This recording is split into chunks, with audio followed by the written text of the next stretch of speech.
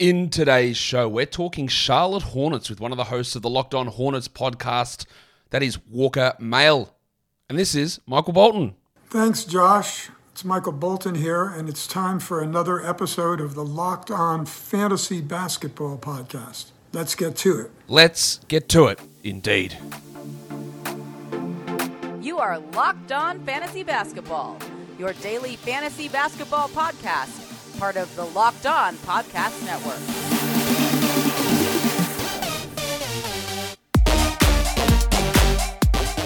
Hello and welcome to the Locked On Fantasy Basketball podcast, brought to you by Basketball Monster. My name is Josh Lloyd, and I am the lead fantasy analyst at basketballmonster.com and at Yahoo Sports Australia. And you can find me on Twitter, as always, at redrock_bball and on Instagram at Locked On Fantasy Basketball. Thank you for making Locked On Fantasy Basketball your first listen every day. We are free and available on all platforms. There was a bunch of team preview shows yesterday, 4 of them, in fact. Celtics, Pacers, Pelicans, Spurs. Got another 3 coming today. Hornets, Heat, 76ers. Yeah, that's who we're doing today.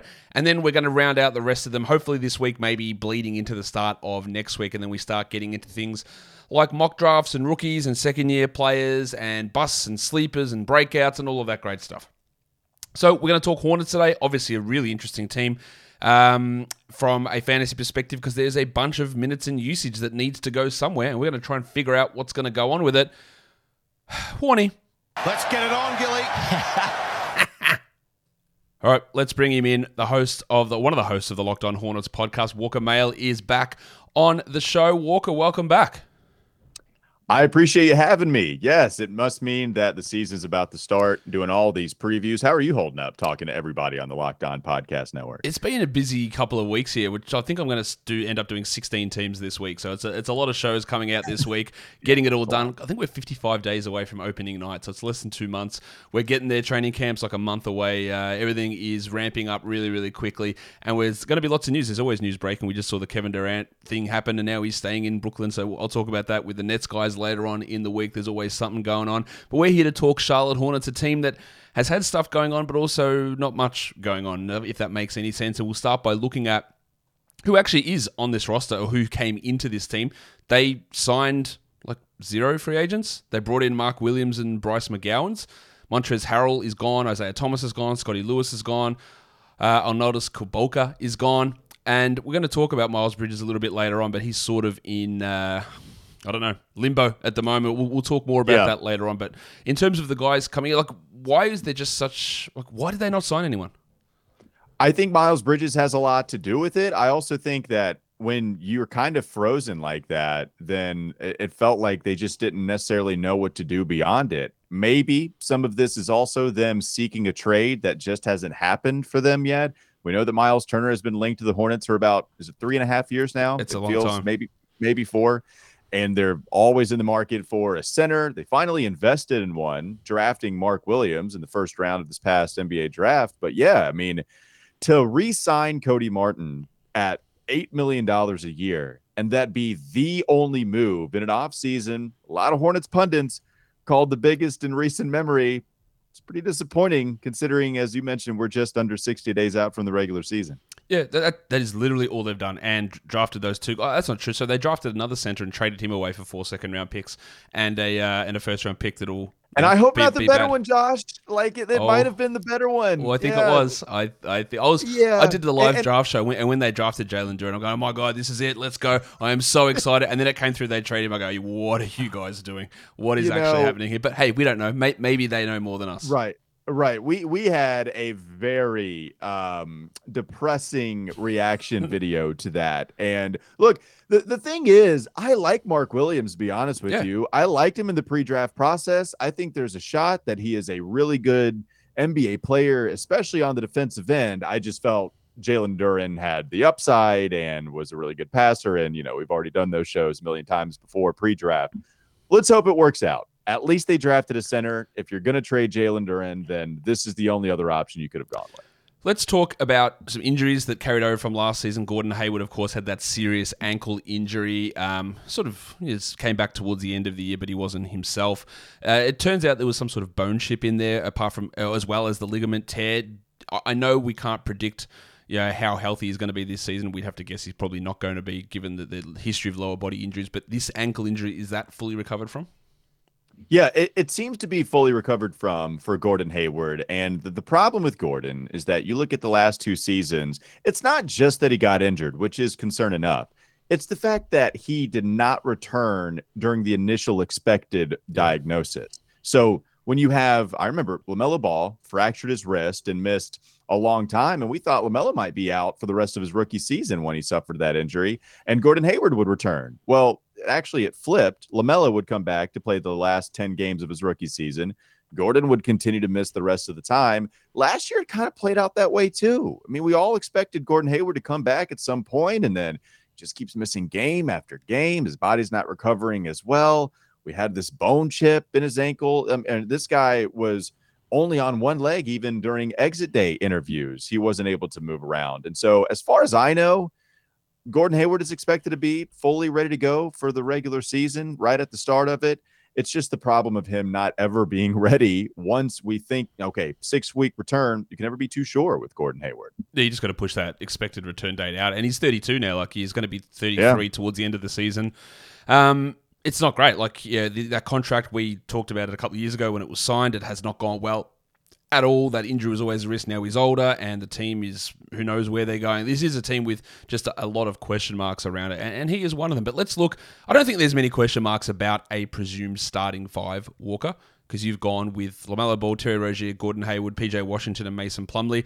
I don't think there is any debate about that is the way they're going to go. A lot of people look at it and go, Mason Plumlee, you're joking. Mate, why do Mason play? But they hired a new coach, and that new coach notoriously does not like or does not love rookies and does not put them into big roles, especially ones who I wouldn't say that Mark Williams is even ready for that starting role. So I don't see how they go a different direction here. Yeah, Mason Plumlee is the guy that I question the most. Ultimately, because of the things that you said, I think Steve Clifford is probably going to rely on his veteran to play that center spot. I will say, yes, Steve Clifford doesn't play his rookies nearly that much. But with the Hornets, we kind of saw him do it. Frank Kaminsky played a lot. I'm not saying he should have. I'm just saying he did out of necessity. Remember, that's a very different time, too. This is not necessarily a talented team that I was talking about when Frank Kaminsky was playing a lot. So, I know Dwayne Bacon, oddly enough, started his first ever game as a second-round pick when Nick Batum went down for injury. We've seen it before if Steve Clifford likes you. If he likes you as a rookie, and remember, he was involved a little bit in pre-draft process, but Rich Cho turned on him and went with Malik Monk in that infamous Donovan Mitchell, Malik Monk battle. And so Malik wasn't going to play a whole lot. I think he's going to like Mark Williams based off of his motor. Defensively, Mark, there's a lot to like there. I think he played well during the Summer League session. I think Mark was huge for the Charlotte Hornets and poor roster construction. So that was my only question, Josh. Like, does Mark Williams bring enough defensively for even, Steve Clifford to play you night one? Because what skill set does Mason Plumlee bring you that, I need that guy in the starting lineup? Like, that's my only question. And so maybe Mark Williams starts, but ultimately this is probably what it's going to look like. Yeah, I think there is a chance that Mark Williams starts. I don't really foresee it. And you're right, Plumlee doesn't really bring anything great, but he also probably doesn't hurt a huge amount either, unless you're talking about him going to the free throw line where he was at I'm going to look it up because the number was actually shocking. 39%. Jesus Christ. 39% last year. Yeah. And already a bad free throw shooter. He was never that bad, though. I don't know what happened last. I don't know how that happened. Got the yips. Josh, he switched hands. Like, he went to his left hand. The old that Tristan happened. Thompson. And shot better, by the way. Shot better with his left hand. After he had an injury. Also, clearly it wasn't working for his right hand. And I think he did it in San Antonio or something. And ended up shooting better. And he's going to stick with it. I think he's going to come out shooting left-handed again. Yeah, I don't think he's going to shoot 39% from the free throw line again. And he's not going to do anything particularly good. But he's the king of reverse dunks. He can pass a little bit. He can defend sometimes. There's never been a better reverse dunker in the history of the NBA than Mason Plumlee. I don't know why every time. I dare you to try to find one. I dare you. It doesn't exist. Every dunk, he'll be running on a fast break and he'll run backwards so he can reverse dunk it. Let's talk about the bench group here. Bouknight, Oubre, Martin, McDaniels, and Williams. I want to talk about Bouknight, who It was a pretty fair effort of the Hornets, I thought, last season to draft the two worst players out of the top 20, whether that's scheme fit or them not being ready. And then Bouknight had some attitudinal issues, I guess, with Borrego and on-court blow-ups, and he barely played. You talk about Steve Clifford not enjoying the Malik Monk experience. How do you reckon he's going to go with the James Bouknight experience? Yeah, unless something changes, I doubt he's going to like it all that much. And to be fair, yes, I cover the team daily. I don't have some insight on how James Bouknight is as a human being. I don't know how much there were truly fights between Borrego and Bouknight. We all saw the one fight on the sideline where Bouknight was straight bucking up to him. I mean, were there going to be swings was the question next, and eventually he kind of moves on. Yeah, that was wild. We also saw James Bouknight get kicked out of the UConn game. That's all right. From my experience, from the times that I've talked to him, he's been fine. It just seems like it didn't go well with James Borrego, and if that's the case, then you can't expect it to go too well with Steve Clifford, who, if you can play defense, then you're going to be one of his favorites, and that's not something that Bouknight is very good at right now. He also likes to take a lot of shots. On the flip side, Josh, you don't have point guard depth. And Terry Rozier was that backup point guard for James Borrego last year. They haven't re-signed Isaiah Thomas, who ended up being that guy towards the last third of the season. Right now, it might be Bouknight if you're not going to account for Terry Rozier manning the one when LaMelo's on the bench. Yeah, I think he's going to get some playing time because their guard depth is actually atrocious. Like their guard depth is Ball, Rozier, and Bouknight. Like Oubre is really a 3, but he's going to have to play some in the backcourt because they don't have any other guards. Yeah, Cody Martin's at 3, he's going to have to play backcourt because they don't have any other guards. And I think you talk about Clifford. We'll talk a little bit more about him later. I think that's going to really help Cody Martin because if there's one thing Cody Martin does, it's defend. Like he took a gigantic leap forward in his three-point shooting, but you're not getting him out there to be a three-point shooter. You're getting him out there to be an absolute pest defensively. And I think that he is going to thrive. And I think that also might be pretty good for Jalen McDaniels, who's also really long and strong defender. I'm not expecting a huge breakout from Jalen, but if we get the standard January Gordon Hayward injury, I think that it'll be McDaniels who really blows up rather than, say, an Oubre. Yeah, I think if you're looking at the bench, I think there's 3 guys that really benefit from Steve Clifford, or at least Steve Clifford is going to like. And I think it's the bottom 60% of this 5 that you're talking about. Cody Martin defends, plays hard every single possession, cliche type of 110% guy. Jalen McDaniels, I think, is a really good defender. I think he does everything you need him to do offensively, kick out, can hit the 3, actually can put the ball on the deck a little bit, runs the floor really well. Very big fan of Jalen McDaniels, especially when you consider where he was drafted a couple of years ago. And Mark Williams, solely drafted for defense. The other 2, we talked about James Bouknight.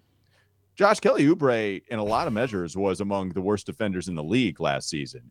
Not that I was terribly surprised, but in the first half of last year, there was some, at least, I don't know if you want to call it faux talk, but he was there in 6th man of the year conversation. It was always going to be Tyler Hero, but he put up a lot of shots and made them. And he was just straight fire from 3-point line.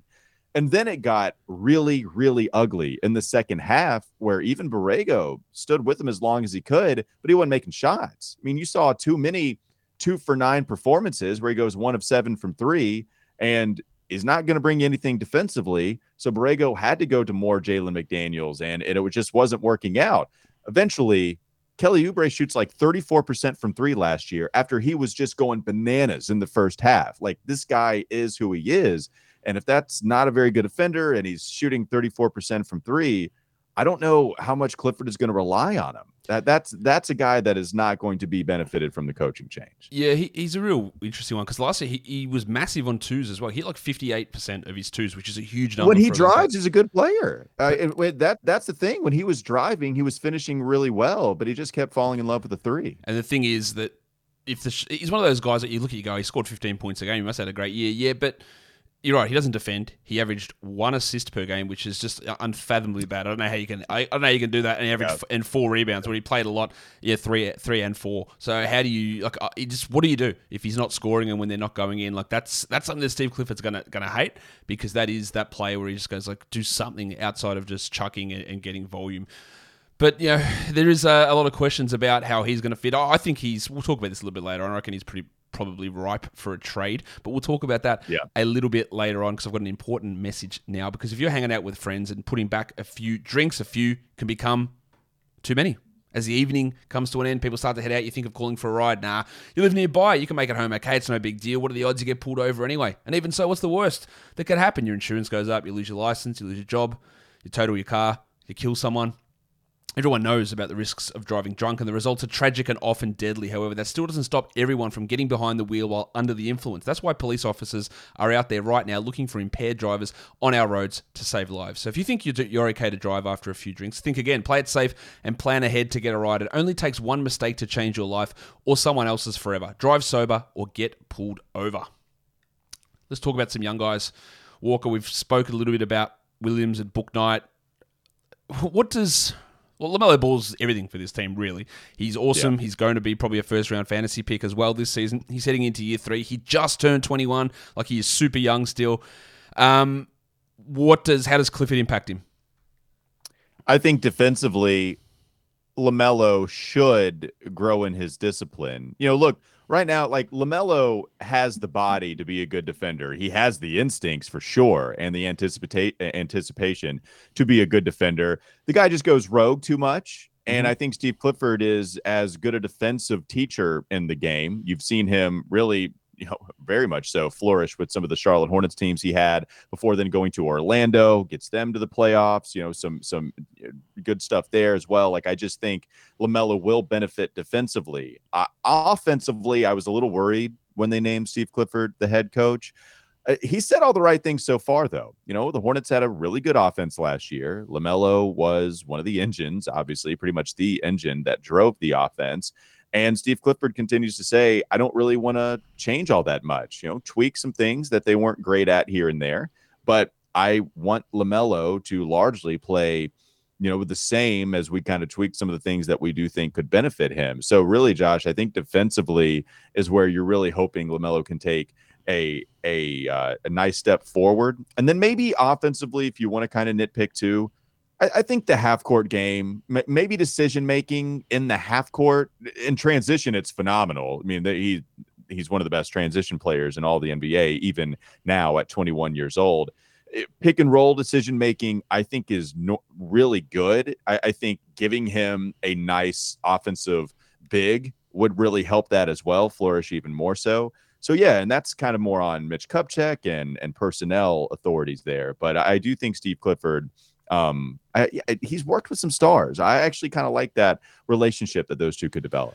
It's going to be one to watch for sure. But I think what needs to be mentioned, and maybe you can correct me on this, is that we think of this and a lot of people go, oh, yeah, but Clifford preaches defense so much and LaMelo has issues with defense and maybe he gets into problems. But the LaMelo Ball, James Borrego relationship wasn't smooth sailing. He got benched often last season. He only played 32 minutes a night. And for the guy that is the star of your team, 32 minutes a night is not very much. He got benched a lot for silly fouls or getting into early foul trouble or dumb turnovers, and Borrego just say, come and sit down. And it frustrated fantasy managers, but I think we sort of pushed that out of our mind a lot. So while we look at Clifford and go, maybe he slows it down and maybe there's defensive issues, there's so much room for him to actually get better just by playing more minutes and not getting into those issues where he gets benched early.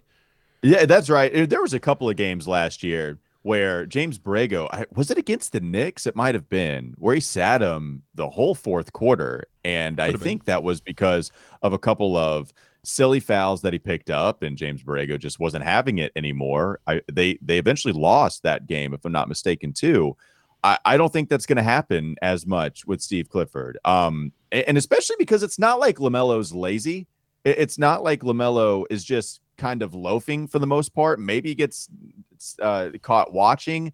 I think maybe some of the times where he's starting to watch players is because he just thinks he's supposed to be there and he gets caught watching, and then guy beats him back door or whatever. I don't think it's because he's not here to play defense. I think he's very much here, and I think he almost gets a little too eager to go in the passing lanes. And so that's why I want him to learn more so about that end of the floor, and that's why I kind of like Steve Clifford being here for that. And I do think Steve's going to play him more. And one, you don't have a whole lot of depth. So maybe that helps. But also, I do think Steve's going to play him more. I think he is too. I think there's almost no choice, and he should be pushing 34, 35 minutes this season. The two young bigs on that list, JT Thor and Kai Jones, again, I was really disappointed in Jones last. Actually, no, I wasn't, because I didn't think he was worth that pick to begin with. So he sort of did what I expected him to do. But I guess Hornets fans were disappointed. Is there any hope of him cracking the rotation, or are the 5 centers they got on the roster probably too much for him to overcome? There's a little hope. It was not a good summer league session for him. Nope. He's tried to really work on his guard skills. He shot a ton of threes in that opening matchup in summer league, missed all of them. We've experimented with him in Charlotte at the 4, and I think it's pretty clear now where he just needs to play 5. And even getting some block shots, there's still a lot of work to be done defensively too, protecting the rim, knowing where it's supposed to be. The good thing about Kai Jones is that he cares a lot, and I think that's what you want with some of these young guys. His personality, it's so fun. He's here to have fun and play basketball because he loves doing it and wants to really get a lot better. But yeah, he picked it up late, was always going to be a huge project and really raw. And that's why I think this is the kind of guy that you give more than just 2 years time. And, a lot of fans aren't that patient. They say it at the time of the draft, but then once it comes to the second year, they're ready to see him play. I ultimately don't think he's going to be a part of the rotation. Maybe they go to him here and there, but ultimately I think Kai Jones is not going to be a part of the rotation. And it'll be year 3 when we really try to figure out, okay, is this somebody worth investing in or forgetting about? Look, legitimately, if you're just going on who do I want on the court to win a game now, he's the 5th best center on the roster, because there's Plumlee, there's Williams, there's Thor, there's Nick Richards, and there's Jones. And Jones has more upside probably than Richards. I'm not sure about with Thor, and he's got more upside than Plumlee. But on the court now, he's the worst out of that quintet. Sure. So finding that sort of playing time might be tough. All right, let's get to it now. Let's talk about Miles Bridges. He's sitting out there with that qualifying offer. There was some reports that it was revoked, but it doesn't appear that has actually been the case. No. None of us here, Walker, expect that he plays this season. I expect him to be in jail this season, to be honest, but the legal process hasn't played out there. I think there's more of a chance of him never playing in the NBA than there is of him playing this season. What are the Hornets planning on doing here? Because I think there's obviously a gigantic PR element to, like, if he just picks up this qualifying offer and he's there and he's not in jail, there's a massive PR pushback. If they sign him to a deal, there's an issue. What is the plan here? Why haven't they cut bait on him? Why are they holding on to his rights? What are they doing? Yeah, it seems like they're letting the legal process play out, which is often camouflage for these teams, but it seems like that's what they're doing. They've released a couple of statements, and the Charlotte Hornets have been very vague in those statements, very matter of fact. We understand the severity of the matter at hand. We're looking into it, and we're going to let they didn't say we're going to let the legal process play out, but they've basically said we understand what's happening. We have no comment at this time, is I believe what they said, at least in the first statement, and something to the tune of that in their second statement. So right now we know that Miles Bridges has a preliminary hearing on September 7th after we got that update a couple of days ago. I don't think the Charlotte Hornets are going to revoke that qualifying offer until we see some real substance come from the legal system. I also am really interested, more so, not to absolve Charlotte of not revoking the qualifying offer right now. I just think this is going to be such an interesting case study for the NBA, because this is pretty unprecedented, especially in the Me Too era, where we've rightfully had a bigger focus on how do we stop this? Weirdly enough, you can go back to Jeffrey Taylor, who was a Charlotte Bobcat at the time. The last time you had a significant suspension given to somebody accused of domestic violence, where Jeffrey Taylor pushed a woman across a hotel room. There were also reports about the hotel room being just destroyed. And he decided, no, I'm not going to appeal the suspension. I'm just going to roll with this 24-game suspension. And then he was out of the league. Josh, Miles Bridges, the medical report that Michelle Johnson released via social media is all kinds of grotesque. It's egregious. It's unacceptable from a point where I don't know how the NBA can allow him to play on the court this season, as long as, one, he pleads guilty, 2, the NBA does their own independent study on this, regardless of how the criminal process plays out, they're going to have a lot to answer for. It's why I'm really interested. There's a lot to dissect here. So, allow me just a little bit to go into the NFL, where we've seen what happened with Deshaun Watson, over 20 sexual assault / misconduct cases. Okay. The NFL hires an independent arbiter in Judge Sue Robinson, who gives an initial 6-game suspension out of 17, but she cites that there wasn't any physical act of violence there. There very much is with Miles Bridges in the most extreme of ways. So when you're talking about the NBA and these leagues trying to piggyback off each other, hey, this is how they handle it, maybe we can handle it this way. No. There is a very physical act of violence alleged here. So you can't hide behind that camouflage that Sue Robinson did when she actually found and used the word predatory for Deshaun Watson. So this is a case where, okay, Adam Silver, as far as my understanding of the CBA, Adam Silver can come in if he pleads guilty or he's found of wrongdoing here. Adam Silver can do whatever he wants. And now I'm sure there's going to be an appeal from the NBAPA, whatever happens, all there. But ultimately, I think this is going to be a huge national story where right now, still having trouble breaking from local coverage, not seeing a ton on this just because there's not a lot of details. Once they come out, this is going to be unprecedented stuff for the NBA as far as what they've dealt with any type of recently. Yeah, the Jeffrey Taylor suspension was bullshit. Like, that was way too short. But the last suspension the NBA handed down, not for domestic violence, the last one I can remember in that for a lengthy period of time was Tyreke Evans got suspended for 2 years for a drug issue. Like, right, 2 years for a drug issue. OJ Mayo. Yeah. OJ Mayo is another one. And these are, right. Yes, there was some serious drug abuse stuff happening there. But it's very, very different to this sort of thing. So I think, honestly, the NBA has got to be looking at that as an absolute baseline.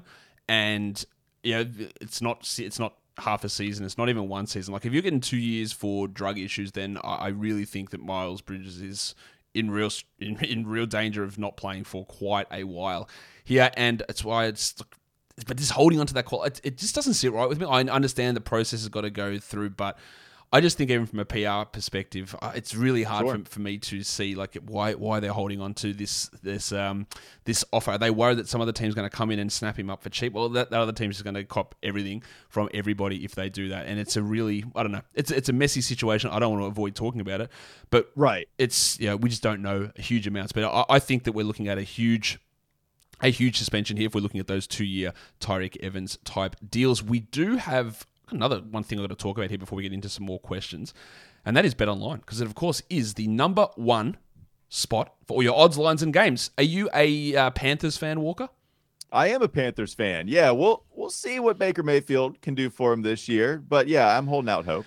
They've got a preseason game this weekend against the Bills, and at BetOnline, you can go check the odds for all of the preseason games in the NFL. They're 6-point favorites, the old Panthers, and I don't know if Baker Mayfield will see the field this week in the last preseason game, but whatever you want to see, Major League Baseball, NFL, NHL, NBA, combat sports, esports, or even golf, BetOnline continues to be that top online resource for all of your sports wagering information. Live in-game betting, scores, and podcasts, they have you covered. So head to BetOnline today, or use your mobile device to learn more about the action that is happening today. BetOnline is where the game starts.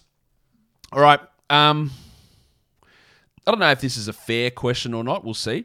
But is Steve Clifford, is that a step back for the franchise after the Kenny Atkinson disaster, I guess? I don't know how you'd phrase it. Like, is this a step back going to the guy that you had coach you 5 years ago, whatever it was? It just doesn't feel there's any imagination, any dare, anything in this move. Like, it does. I don't get it. Yeah.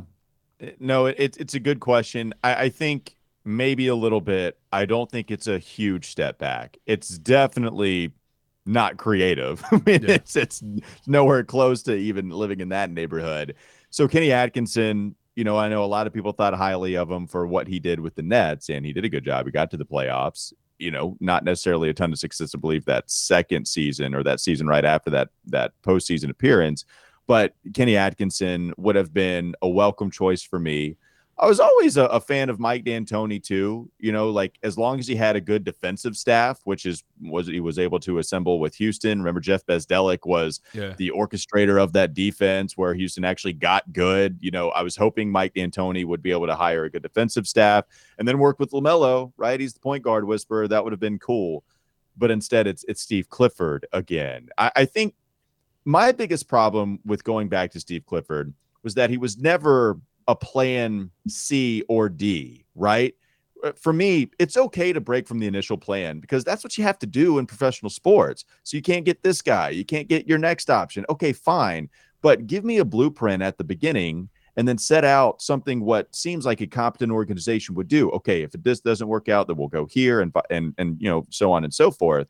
But the initial interview process never included any inkling that Steve Clifford was in the running for this. Yeah. And so once you move on from Kenny, or Kenny moves on from you, and then Mike D'Antoni's no longer in the mix. Like, we didn't hear anything about Mike D'Antoni after Kenny Atkinson went back to the Bay. It's like, okay, we'll go back to Steve. And look, I love Steve Clifford as a person of the media. Straight shooter, is honest, is not cliche in his answers. Like, I love Steve Clifford, and I think there's a lot of good things that he's done as a basketball coach. But that's my biggest problem, is that it didn't feel like one of the variations of your initial plan, which sometimes can go awry.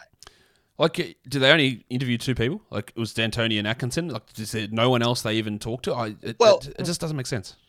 Well, at the beginning, they interviewed a lot, right? So they brought in a David Vanterpool, Charles Lee. They interviewed Darvin Ham. And so I liked that route, going after talented assistants. And they did that a bit. Then they, dwindled it down to the point where, okay, now they're looking at guys who have head coaching experience. It was Mike D'Antoni, Kenny Atkinson, and Terry Stotts was kind of a faux third candidate, but was still included in the final three. And then they still wanted somebody with head coaching experience, but they were the last team looking for one of those guys. I guess D'Antoni, Stotts, they didn't re-enter the mix. Eventually, Steve Clifford is one of the only other potential coaching candidates. Frank Vogel was never even mentioned too. I'm not saying he would have been the answer, but yeah, like, it was just kind of weird how after all of that, after Kenny Atkinson, they went right back to Steve Clifford. And I don't even know if they interviewed anybody else. Who's a breakout candidate on this team? Jalen McDaniels to me is somebody that I kind of like. Now, if you're looking for big steps up, I think LaMelo could see a big step up in his point per game. Especially with no Miles Bridges on the roster, assumingly. PJ Washington, I feel like, is just going to be better suited in a role where maybe you see an uptick in his, points per game average. I do think that he's an excellent defender. So, I'm a huge PJ Washington fan, so I think he is going to be a big part of their success. But Jalen McDaniels, I just think, really smart basketball player. There's not too many of the 6'10" wings that can put the ball on the deck, that can hit the shot from outside, be pretty mobile, versatile, play, I don't know, probably the 3 to 4, and then your really small ball 5 lineup. So I think we actually saw him do that maybe once or twice because Borrego was a little bit of a mad scientist. I'm a huge fan of McDaniels, and I really think he can be a big part of this team's success this year, to where if we're asking who makes the biggest jump, he's probably my lead candidate. What about step backs? Who's the guy who's going to regress, do you think? Cody Martin's 3-point percentage seems a little outlierish to me. That was he went from the first 29 to 40, didn't he? Yeah, and it was a huge step. Look, I love Cody Martin as a guy, as a player, and really he was kind of in danger of getting cut. It would have been a long shot, but we talked about it on Locked On Hornets. Hey, Cody Martin could be a roster casualty, and then he gets to the point where, oh man, they need him. They kind of need him badly out there, especially with how weak this team was defensively. But I think if you look at the second half of the season, his 3-point percentage actually took a pretty big dip. It wasn't talked about as much because Kelly Oubre, was suffering a lot more than what Cody Martin was. So we were focusing there. But Cody Martin's shooting seems a little outlierish to me. And so that's somebody, the other, I can't think of anybody else that would take a huge step back because largely this team is so young. And maybe another answer would be Gordon Hayward, but his totals last year weren't crazy. I think Gordon can still be a 40% 3-point shooter, average 15 points per game. If you want to talk about, getting to the basket, shooting free throws, maybe some of his skill set starts to deteriorate as he gets older. But overall, I'm looking at Cody offensively maybe to take a step back. Yeah, I think Hayward can actually do better than he did last season because without Bridges there, I hope so. There are more shots around. Like he can get to 17, 18 points per game, I would say. Now, I reckon this question's pretty easy as well. Is this team better than they were last season? No. No. And it's Miles. Yep. That's what it is. Yep. You know, if you weren't going to make an outside move, then the only way to get better is internal improvement. And there's an argument to be made there, right? So before we know that Miles Bridges is going to turn himself in to be arrested for a felony domestic violence charge, before we know that, we could expect, hey, maybe Miles shows more consistency to reach the All-Star game. LaMelo, yes, as an alternate, but first alternate and performed well in the All-Star game. You expect him to make his second All-Star game this year. PJ Washington, can he be more consistent offensively and add a little bit more to his game? I just told you about Jalen McDaniels and how much I think of him. I think Mark Williams actually does help a little bit defensively this year, even understanding how hard it is for big guys to step into the league and provide an impact. At least I thought he would be better than Mason Plumlee and any other answer they had on that end of the floor. I thought there was a real shot, even if the Hornets didn't do anything, that they could be a little better. I still wanted them to make a trade. And now when you're telling me they don't make a move and they don't have Miles Bridges and they're relying on Gordon Hayward's health, I mean, I don't know how to make the argument that they're going to be better outside of making some big trade. I don't know the argument. Yeah, it's got to be just out of the box, completely unpredictable internal improvement. Like PJ Washington becomes a 25-point per game scorer, and you can't predict that. There's just no way it's going to happen. Or LaMelo, I guess, just having some 30 a game. Yeah, just some monster step. Yeah. Who's the most likely player to be traded? There's a lot of candidates here. Yeah, there are. Terry Rozier is a sneaky one. Maybe not even so sneaky because he has been in trade rumors, but the Hornets love him. They talk about his leadership. But that contract, it's going to kick in this year, right? Yeah. So even if you wanted to say, hey, he's worth it last year, well, he was because he was still making like 18. Now he's going to be making close to 25. He's a candidate. Gordon Hayward's always going to be a candidate. Maybe there's a contender that desperately needs somebody that provides, you see teams make it all the time. They're trading for what they feel like is the last ounce of juice from a former all-star. Maybe that happens, especially if Gordon Hayward's healthy the first 30 games, providing a big impact. There's a possibility that could happen. You mentioned Kelly Oubre earlier. That's clearly a trade candidate too. So contract's not that much. Set to make like $12 million this year. So it's actually one of those salaries that it's pretty manageable, right? You can take it on. It's a nice salary filler. And maybe a team does think that he can catch fire from three again and be some kind of offensive punch off of the bench. So Kelly Oubre is a pretty nice candidate to include there as well. I'll probably list him as the number one candidate. Mason Plumlee included too, if they want to give Mark Williams a ton. So basically, Josh, like we've talked about these guys, all of them being tradable except for LaMelo Ball. And so, there's a lot of names there. Exactly. All right, let's end this off with some little quiz questions for you, Walker.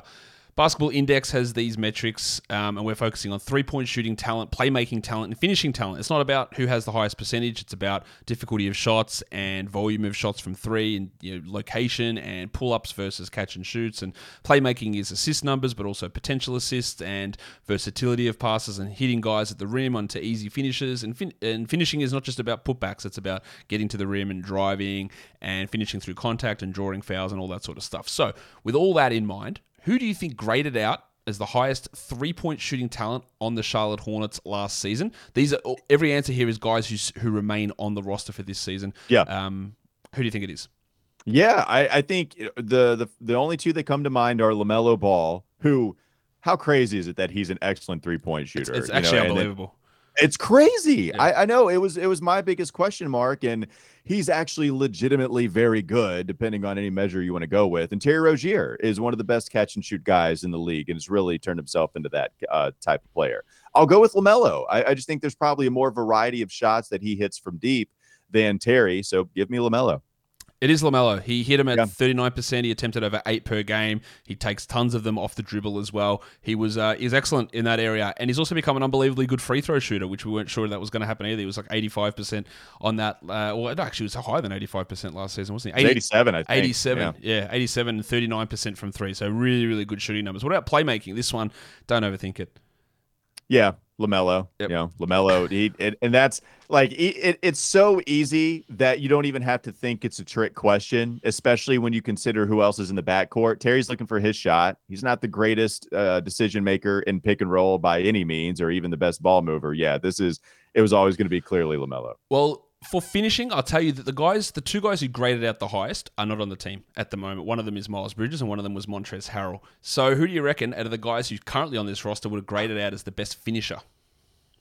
You know, Terry shot shot up big time 2-point percentage last year. I know PJ played a lot better down low this year than he did the previous season. Yeah, this one's a little bit more tough. Yeah. Give me Terry. I know that's off the wall. Give me Terry Rozier. I'm expecting maybe some kind of weird answer. It was actually another guard. It was actually LaMelo Ball who graded out as the best finisher on this team. So he gets the clean sweep there. And this is the last question. Who is the best catch and shoot 3-point shooter on this team who played a minimum of 500 minutes? So a rotation play. Who had the best catch and shoot 3-point percentage? All right, now I'm shook. It might be LaMelo. I'm going to go with Terry Rozier here too, though. It's LaMelo. He had, yeah, of course. 43% on his catch and shoots. Why did I go Terry? That's stupid. I should have gone with LaMelo. LaMelo was just doing everything. He was hitting him off pull-ups. He was hitting him off catch and shoots. I think it's underrated how good his season was, and I just wanted to highlight that through a lot of those numbers. So there you go. LaMelo Ball gets the clean sweep on all the quiz questions. Walker, thank you for coming on and chatting about this Charlotte Hornets team. We'll see if there's anything else that goes on for them in the off season. But hey, it looks pretty weird at the moment. But there's going to be lots to talk about on Locked On Hornets. What have you got happening this week over there? Yeah, you know, it's peak off season. We are going through all of the numbers worn in Hornets history and deciding who wore it best. But we're also giving you the updates on things that take place with Miles Bridges, the preliminary hearing happening September 7th. We gave you an update there after we found that out a couple of days ago. LaMelo Ball's birthday was a couple of days ago, so we did our 21 favorite facts / memories. We're going to release that episode tomorrow. So still having fun over at Locked On Hornets. Yeah, LaMelo, talking about numbers, like we went to the NBA store here that just opened in Melbourne. My son wanted a LaMelo Ball jersey, and they only had the number 2 jerseys. They don't have any of the number 1 ones yet. So, yeah. LaMelo, that's annoying. You change your number at this point, and they haven't brought the new stock in. So we're waiting on that new stock. Walker, thank you so much for coming on to Locked On Fantasy Basketball with me. Yeah, always a blast, man. Thanks for having me. And that'll do it for me today. Don't forget to follow this podcast on Apple Podcasts, Google Podcasts, Stitcher, Spotify, and on the Odyssey app. If you are here on YouTube, thumb it up and leave those comments down below. Guys, we are done here. Thank you so much for listening, everyone. See ya.